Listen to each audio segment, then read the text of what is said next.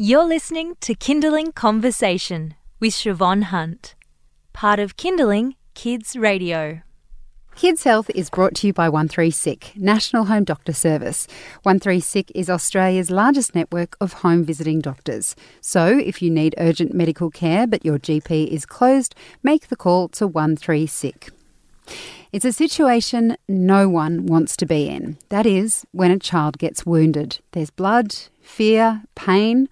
What do you do? Sarah Hunstead is from CPR Kids and she's here to those times when our kids are sick and need our help. Hi Sarah, how are you? Hello. I'm dreading this one. What kind of wounds did you see in emergency? Oh, you name it, I've seen it. Everything from head wounds, chin... there's just too many. That I'm okay with that answer. I guess, you know, we all try to protect our children and you have done a really great How to Keep Your Home Safe interview that I recommend to anyone. You can find it on our website. But if your child is seriously wounded, they've got a cut or something that is bleeding, what do you do? Our priority is to stop the bleeding, first of all. So, of course, what we want to do is comfort them, pull them into our arms because they need us at the time. We're going to grab whatever it is around us that we have at the time. It might be their socks, it might be a tea towel, it might be whatever you have.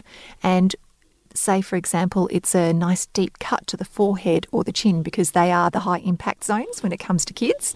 They're definitely going to whack that if they're going to fall over and split the skin. We want to put firm, direct pressure over the top of the wound for a minimum of 5 minutes. And that may as well be 8 hours in a screaming toddler. But particularly heads bleed and bleed and bleed.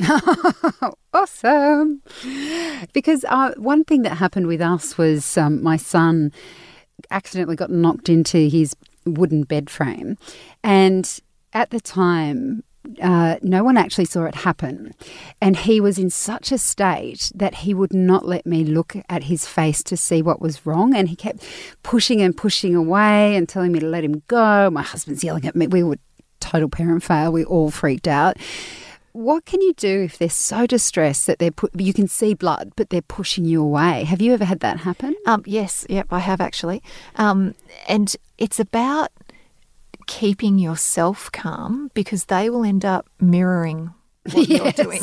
Yes, that was what happened.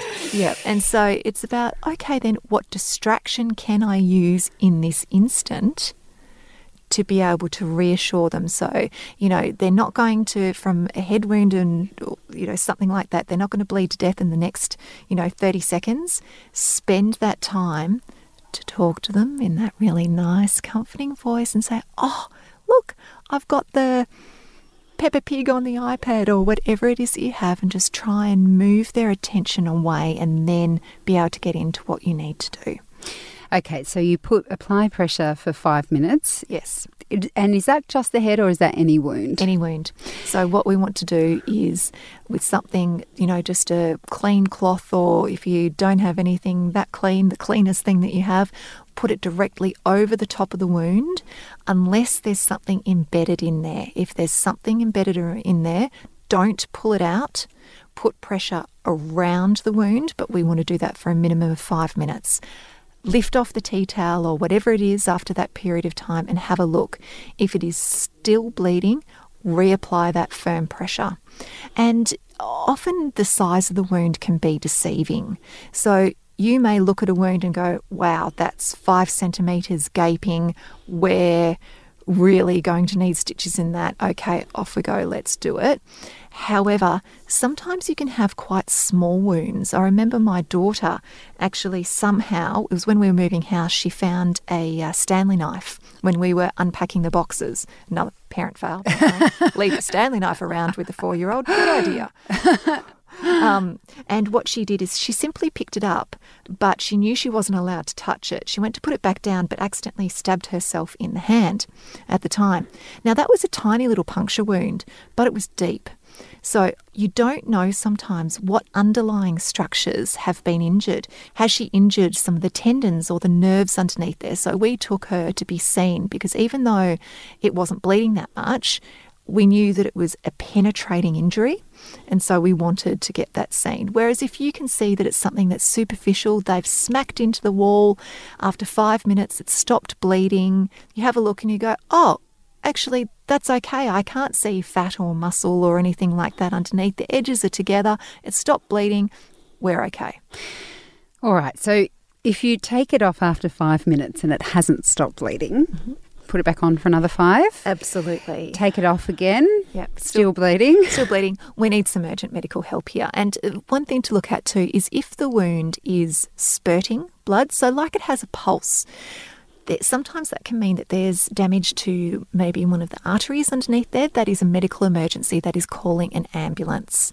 And have a think about it. If you can't transport your child safely to hospital, if you've got a big wound that is bleeding a lot, we need an ambulance.